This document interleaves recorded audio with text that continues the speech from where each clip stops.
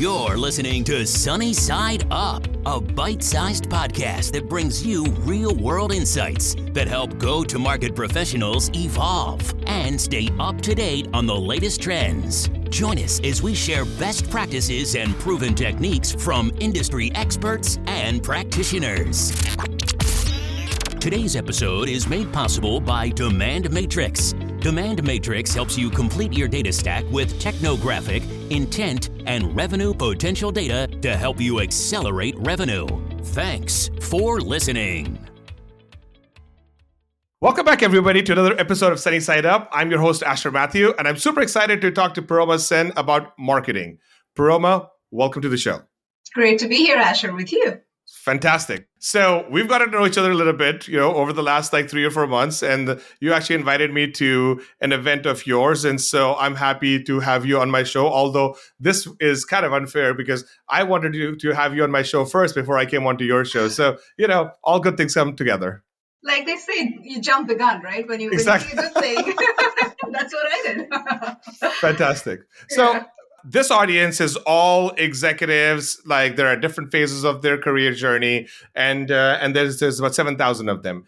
And so before we get started, can you tell us a little bit about who you are and how you got to where you are? Sure. So Asher, you know that I'm the Senior Director of Industry Cloud GTM at SAP. How I got here is a very windy road.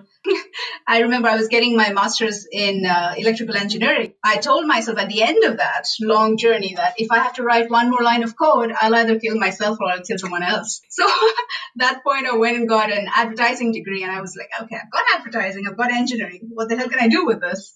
And I ended up in technology marketing, which turned out for the best for everyone because I love it. And, over this last 16 years, I've worked in semiconductor marketing. I've done e-commerce. I've marketed real estate. I've done nonprofit. Eventually ended up in enterprise software. And now I'm in a position where I suddenly find that all that experience is coming to good use because now I know how to communicate with, say, my manufacturing audience because I know both their story and their customer story. I've done both the B2B and B2C side of things. And then I've recently made a shift from hardcore marketing to go-to-market, more strategic, more going back to what I used to do early on in my career. And I really enjoy it and I love it. And I love speaking to people like you. So this is the great Friday afternoon. So let me get started. So when you say you're responsible for the go-to-market, can you break that down a little bit? And I say this because there's lots of people that are doing this revenue stuff, right? Which is also cool too. But I think go-to-market came before, revenue came afterwards. And so can you just break this down? I know we're going to talk about marketing, but I just wanted to clarify this for the audience. Yeah. So I do this for two specific industries, which is automotive and utility. Okay. And Industry Cloud is a new set of solutions that we've, released in the last year and a half in SAP, and that's really industry-specific solutions. So go-to-market, our realm, our domain means, the strategy of how do we segment that market? Who will benefit most from this? Is it the biggest guys out there? If yes, then what will they buy and how will they consume it? And then what about the net new and dormant and the middle of the road? What does their journey look like? And there might be multiple divergent paths starting from those first decisions that they've already met, but getting them on the journey, being able to communicate the value and articulate that properly and take them on that road. That's sort of what GTM is here. Is pricing and packaging part of your go-to-market strategy? Pricing is not part of what we do. That's more in the development area, but certainly we influence it. Because we are closer to the market, so we have this feedback. I'm going to have you come back onto the show and talk about that also. I think it's super, super interesting. But let's dive into the topic. Let's talk about marketing. And let's first define marketing from how you define it. Sure. So Asher, anyone studying marketing will tell you that there are as many marketing definitions out there as there are practitioners of marketing. But for me, to keep things simple, I break it down into 4 core elements, right? So to me, marketing is the process of bringing the right message to the right audience at the right time in the right place. And those 4 things combined will give you 90% of marketing theory that's taught in universities, right? So the right message tells you, who are you talking to? What is the message? Is it a brand message? Is it a product message? How is that going to be consumed? And are the benefits coming through in the right way, right? The right audience. The second piece is the who of your campaign, the who of your marketing process. And that's around segmenting the audience, targeting precisely. The third piece is when, because there's a criticality of time element. You don't want to bombard your audience with the right message at the wrong time. I mean, imagine targeting someone with a diaper ad when the child is already, 4 years old and they're not in need of that product anymore. So that would be an example of a wrong time. And the fourth bit is the right place. What channels are you using? Am I going to buy a spray on a big billboard because I know my target audience drives up and down the highway at rush hour? Or am I going to buy a search ad at a specific time? Maybe someone is looking for living room design ideas and you place a furniture ad or a couch ad. So those are two different strategies about the right placement of advertising. So those four things combined is marketing to me in a nutshell. Fantastic. So let's talk about the past of marketing, right? Again, there's many, many, many marketers that have been on this show. And it seems like everybody has an interesting journey, right? And so I would love to hear from your perspective, the past of marketing, and then we're going to talk about the present and the future. Yeah. I think, Asher, the way the field of marketing has evolved in the last 40 years, no other function has evolved like this. Like sales is the same, the process of selling has not changed. 100 years back, there were people who were selling in the same way, and today people are selling the same way. But marketing, what it means has changed so many times that it gets confusing to people. And would you believe it? A few years back, if I would tell someone I'm in technology marketing, they would say, oh, can you tell me this LED port, does it do this function or that function on my TV? And I'm like, dude, what do you think technology marketing is? Like, seriously? So back when, right, maybe, 40 years back, when you talked about marketing, there were the big television commercials. There were those inspiring commercials. Like if you talk about the Levi's Pioneer ad, right, it makes you feel that sort of liberation, that upliftment, that you're talking about sons of the soil being productive, putting together something for a good cause. Pioneers of pioneers. You're the pioneer. You're the trendsetter. Yep. Or if you talk about the Apple 1984 ad, where the Olympic woman comes with a torch and she sends it through the screen, and there's a mass of people wearing the same kind of outfit, and it's a statement about not being totalitarian, but the rise of democracy and the rise of liberty and all of those values. So those brands succeeded by tying those values with their brand. And me as a consumer, I would think that, okay, if I buy an Apple product, that means I support liberty and I support democracy and I support all these good things. That made them millions of dollars, right? Yep. Today, fast forward 40 years and marketing looks completely different. We talk about YouTube, we talk about search, we talk about influencer marketing, and it's much more KPI driven. It's much more focused on getting, again, that right message to the right audience at the right precise time. So yes, it's changed many, many, many, many times over. Wow. Yeah, that's how I would see the entire spread of how things have changed a little bit. Again, giving it a little bit of flavor. But my career, like I said, I've worked across many industries. And again, we define marketing in different ways across different industries. In the enterprise software domain, marketing only does events and digital programs and brand, right? Which is not something that I like to do marketing strategy or go to market. So that's why I had to sort of shift a little bit. Yeah. Well, interesting pieces. And I've had CMOs that have been CMOs for a very long time on this show, right? And so what they say is back in the day, like copywriting was essential to marketing. Creative was even essential to marketing, right? And I guess that back then, people weren't bombarded with ads and creative everywhere you go, right? Because quality creative was so hard to find. Now it seems like, thank you, Canva, for making everybody a creative, right? And so that's where we've gotten to now. And I was reading a statistic, and Demand Matrix, the company that sponsors this podcast, was acquired by Demandbase. So I have to call that out because the statistic I'm about to share is something that I learned this morning, where all of the ads and what people are being bombarded by, the effectiveness of that creative is actually losing its flavor too, because it's just becoming too noisy. Yes. Right? And so that's where we've gotten, because we were first humans doing the work. Now machines are doing the work, and there's just tons of volume, right? And so let's talk about what does the future hold, because we came from nobody knows good marketing to lots of people know good marketing. Some of them know great marketing, and now we go to the future. Thoughts? So many great points you've made here.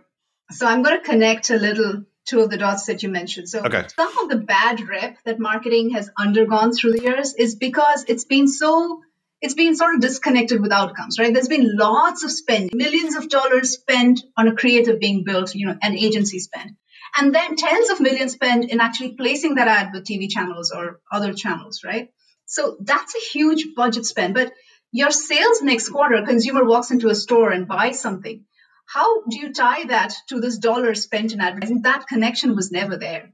And that entirely changed with the advent of digital, because now you can connect impressions with clicks, with leads, with acquisition of a customer, right? All of those things are connected finally. That's one piece. That's the tactical piece. But then the strategy piece, right? Like, again, a lot of companies say that strategy or selling strategy is a sales function. Yep. But inherently, by definition, sales is a very short-term function. They are thinking about, how do I sell more this quarter? How do I hit my commissions this quarter? They're not thinking about 6 months down the road, 2 years down the road. Yes. So strategy is, again, a strategy is a word that talks about long-term, that talks about how the market trends are influencing my product roadmap that ultimately impact a customer's journey, which is a very long-term way of thinking. If you outsource that sort of a long-term function to a sales who are thinking short-term, there is a mismatch and there's going to be problems very sooner rather than later. So in the future, what I feel is that has to change, that sales and strategy have to be separated. And I'm not saying that marketing gets strategy. No, the marketing has to continue what they're doing because apparently no one else can. But there has to be strategy has to become core and central to a company's growth plans. And everything has to sort of pivot around that, right? Yes. There are some people who do that well, and so there are some people who don't. So selection of that organization is very critical too. Yes. And, it's selling, by the way, also gets a bad rep. It's not just marketing, right? And it's interesting because, like, literally, I was on the phone this morning and I'm explaining, and that's what I do, by the way. For my day job, I own sales and marketing for the Demand Matrix, and now I own the go-to-market for Demandbase, right? For the Data Cloud segment. Now, it's interesting because I'm on the phone with this lady, and I just told her that, look, I'm selling data, and I have to sell it to you because there's a value proposition. If you don't like my value proposition, you can go to somebody else. But there's a sell, there's a pitch, right? Like there's a presentation, right? Like so. But I'm doing this because I experienced this problem 2 companies ago, and I deeply care about it. Right. And then literally 5 minutes later, she goes, okay, so I'm going to ask a question. And I know there's a lot of salespeople on the phone, and I don't know if I'll get the right answer. And I'm like, wait a sec, did you not just hear what I just said? Like 5 minutes ago, I'm just telling you, I literally am doing this, and you can ask me like to break things down. So it's interesting that the selling gets a. And so if marketing is let's say, who do we go after because we have identified their need, and what do we offer to them, then selling, I think, is translating that message into human speak and customizing it to your situation or your pain point. Very fair. And the combination of two actually brings magic, because you earn the right to a customer's business, and then they're happy. And that's what I think. And that's if like sales and marketing folks like think about that. And one of the only ways you can think about that is actually if marketers take a turn in sales for maybe 6 months to a year, and then sellers go do marketing, and you force it's uncomfortable, right? Because you have to learn, right? But I think the two of them coming together then bridge the gap. But the gap is bridged when you understand that one individual is responsible for understanding the need, and the other individual is responsible for pacifying the need. Absolutely. You walk a mile in the other person's shoes, and that's how 100%. That's you. It was super duper like eye-opening when I actually tried to do market. For one, Same here. I've done sales, and I've not loved it, but now I understand the shit they have to go through. Excuse my language, That's okay. This is the real stuff, right? This is what I like about my show. Like, if you're here, this is you. The world needs to know you, and it's okay, right? And so that's why we also focus on executives, because like they are used to the executive antics, So so we have now like this massive funding that's going into sales tech and MarTech, and there's like $2.3 trillion worth of like spend that has moved to the cloud, right? And then there's like 7,000 technologies that help sales and marketers move forward. And so like, what do you make of this? What I make of this is that the marketplace is becoming busy because there's value there, and people are trying to carve out pieces of that value for themselves, right? And that's the right way to be. It has to become chaotic and maddening before every big industry goes through that sort of motion of multiple fragmentation and lots of companies doing that before they hit that golden wall, and then there's consolidation. Then you see a lot of these things being bought, consolidated, and then the standardization happens, right? When I used to be a CMO, and that this was a few years back, I would always tell marketers that you do the things that you have to do to hit your numbers, but always keep a small slice of budget available to do experiments with. That's where you test out small pieces and see if a specific technology or a vendor is being successful in that or not. Give them a specific KPI and see if they hit it, see if they exceed it. There are some creative ways of staggering the incentives so that they're, the interesting things you can do with contracts and stuff as well. Most marketers don't think like that. Most marketers just think about performance of the campaign. That is a fantastic. I'm so glad you said that, because too many times when people work on, and I see this, right? Because interesting, I used to work with sales teams that were selling applications, and we work with sales teams that are selling data. And then I talk with sales teams that work on projects, right? They're services folks, right? Right. And it's interesting when they explain their interactions with CMOs who have thought that part of their budget through, and the ones that haven't, right? And then the ones that haven't, and then when they want to go experiment, then they're caught up in this difficult situation. Yes. Because now the only other place the budget is coming from is somebody else's program or somebody else's headcount. That somebody else is not going to like that very much. Exactly. But if you keep aside 10% of your budget to play with, and even then you can show, and you break up that 10% into maybe 3 different projects, and 2 of them fail miserably, but 1 succeeds.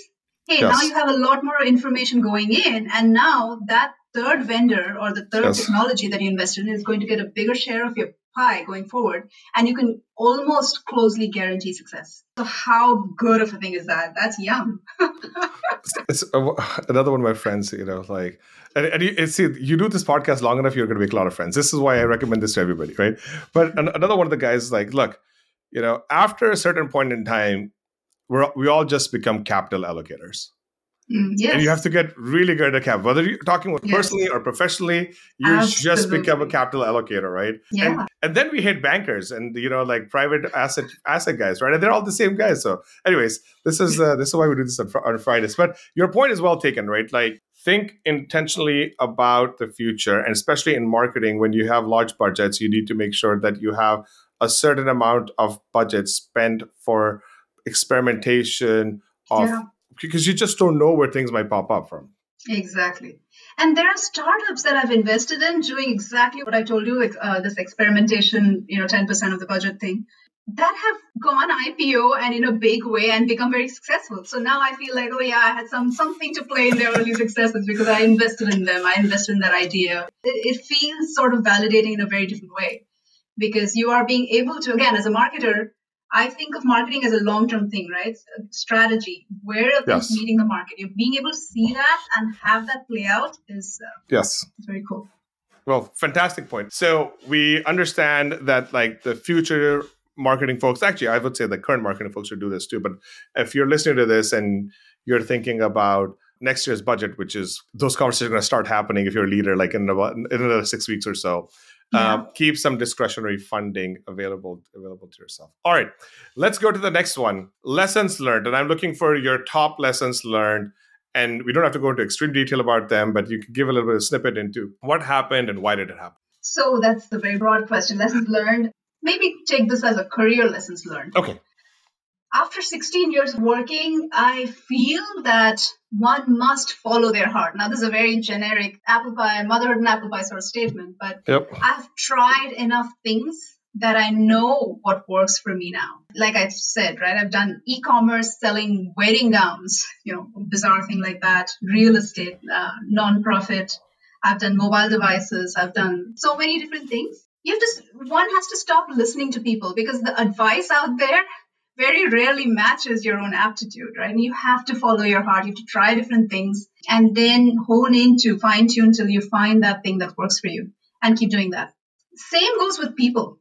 The network around you, you have to find the people, even in a company like SAP, which is so large that almost, it's hard to know what somebody else is doing and how you're going to intersect with them. But the way to make things work at a large company like this, or even in the broader network, is to find small networks of people who are like-minded, who think like you, who work like you, and then work with them. Otherwise, it's very easy to get lost. What else? Don't be afraid to pivot. Don't be afraid to completely give up what you've done before. Start from scratch. Start by saying, I'm sorry, I don't know what the heck I'm doing, but I'm going to try 100, 200%. I'm going to put in every midnight hour there is, and I'm going to put in my blood, sweat, and soul, and I'm going to get there.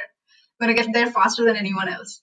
But don't be afraid to say that and put your hand up and just do it, because it's one life. It's one life we got. You got to stake everything, right? Play it big and play for the win. Fantastic. I mean, I really like number 2 because I guess maybe it's core to me too, right? Because I always optimize for the people I'm going to hang out with, and are we going to have fun? I mean, people hear me say this multiple times on podcasts is, you got to do stuff and have fun. It's got to be core to you because life's too short. There's no reason to do something that you don't like. Focus on making sure that you hang out with people and keep a growth mindset. But the third point that you made, I think, is absolutely fascinating, because if you aren't able to give up what you already have and put yourself in an uncomfortable situation. Now, I'm saying plan it. It's not like you have like 2 mortgages and then you actually go do pivot and then you kind of that's dumb.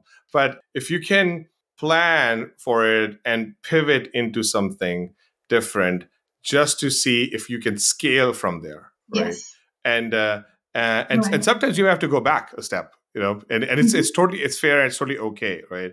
But you have to do what you believe will unlock you and allow you to get to the next level. And the next level isn't necessarily a title or promotion or something like that. It could be financial freedom. But as long as you know where you're headed, that I think is the right way to do it, because don't pivot if you don't know where you're going, because that would just be like another. If you keep a learning mindset and check your ego at the door and say, I'm going to be humble, I'm going to learn from everybody around me. You are 100% likely to get to that finish line and make it. There is no way that success won't come to you, because you're putting yourself in that mental framework. 100%. And, I want to spend a little bit of time with the word humble, because it also gets taken across multiple different ways, right? The humble doesn't mean don't have an agenda. Because if you sit back and think about it, nobody wants to work with somebody who doesn't have an agenda. Right. Everybody at the executive level knows there's an agenda. What is interesting is how that agenda is carried out, right? And that's what I think helps executives become better, or senior executives, is because the way they carry that thing out, right? But like sometimes in these conversations, we all get stuck on the word agenda and humbleness and ego, and like they're all kind of interrelated. But at least in my viewpoint, if you don't have an agenda, I'm thinking you're lazy. And I don't want to hang out with you. Maybe, I mean, I'll go golf with you. No, you're right. You're right. But what do you think? I mean, would you want to hang out with somebody who's like, life's just passing by? Of course not. No. Then they're in dream world, right? So then I'll wait for them to come back. But what I was saying more is, don't take someone's judgment of your idea as a judgment on yourself. Yes, 100%. You and your idea are 2 different things, and don't be so upset with your ego being front and center that you lose the bigger picture, because the bigger picture is much bigger than you. It's much more interesting and it's exciting, and there's so many fun things to do. Yes, 100%. No, I second that. I just wanted to make sure that like people understood the word agenda is actually not. And then it gets twisted to the word political, and then like, okay, if somebody doesn't understand how to read the tea leaves and understand where the group is going, and then you term that as politics, I think that's just a bad definition, right? Like there's negative and toxicity. Those are different words, right? Like, but agenda, I think, should actually be viewed as a positive thing versus a negative thing. Right. And it's so interesting you bring up the word politics, because I had a class in school called Power and Politics in Organizations. Yep. And what we learned is that anywhere there's a human being, or there's more than one human being, there's politics. Yep. But the word politics is not necessarily negative politics. There can be positive politics too, saying good things behind someone's back. 100%. That's a positive manifestation of that. Yes. But we tend to take most things negatively because we are a flawed species and yada, yada, yada, right? Yes. And oftentimes when the word politics comes up, it's actually coming out of a debate, right? And in a situation where there was a debate, right?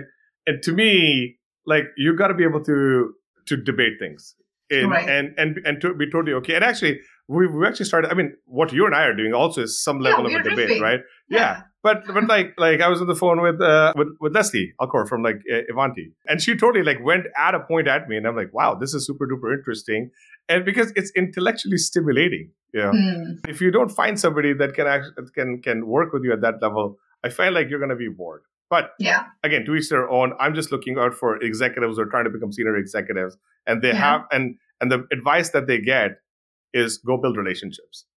And I'm like, fantastic. Then what?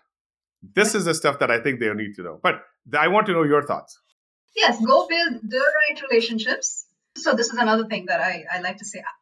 Not all leaders inspire me just because they've reached the leadership level. There are certain kinds of leadership that resonate with me, and I will make sure to reach out to those people only, not the rest of them, right? So build relationships with those that inspire you, whose messaging and communication or something about them resonate in your own style. You feel that they are somewhere on the same journey, but maybe a few years ahead, and then you can learn from them.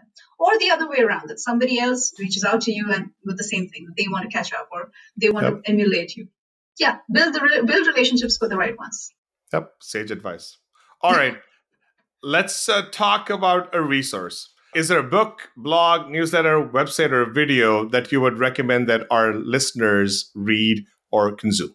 In the past many years, the couple of media I used to consume the most, and I'm saying used to because this was pre-COVID, the two I will mention are Seth Godin's blog, wonderful marketing blog, and the other one is Fast Company, which is a digital magazine that is, again, wonderful. But since COVID has happened, I've sort of come to terms with the fact that now it's less about platform and more about specific content or area of interest. So like I mentioned, I watch random YouTube things about influencer marketing, and I watch these influencers. I'm not very influenced by them, but I'm just fascinated to see how it's working and playing out. And now these people are now showing up on TikTok and then Clubhouse and all of these platforms again. But yeah, the content is, I think, more important than the platforms. I agree.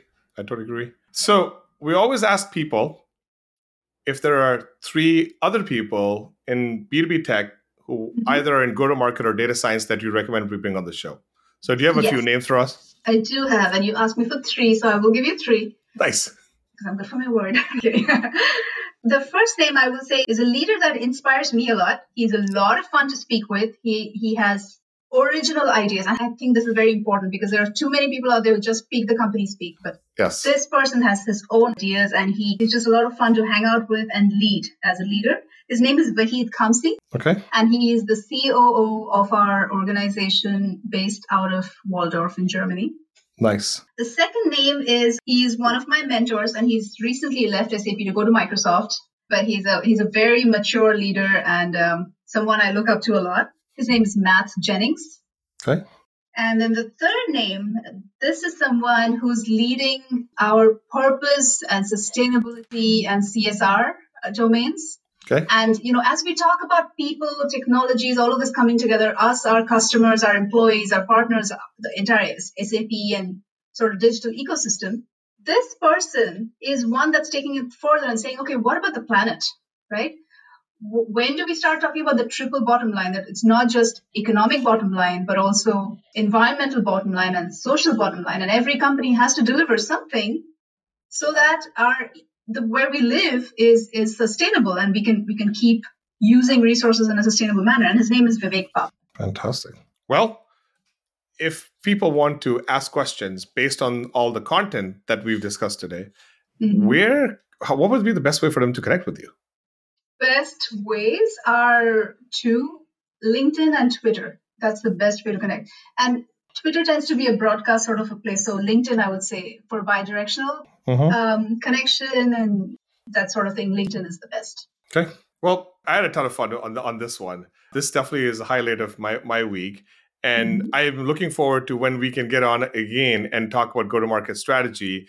And I may actually do this because we've been toying with this idea of having multiple people on the podcast and nice. pair us up with a couple of other folks. And then we can have an hour-long session, but then we can break it up into like different sessions, right? Sections. Yeah. But bring fun people together. And I have like a couple of people that I think the four of us could have a lot of fun. But thank you so much for spending time with me. And thank you for having me on your show. And best of luck in your journey. Thank you so much. Thanks for joining us on this episode of Sunny Side Up. If you like what you heard, please subscribe, rate, and review us, and share these insights with your peers.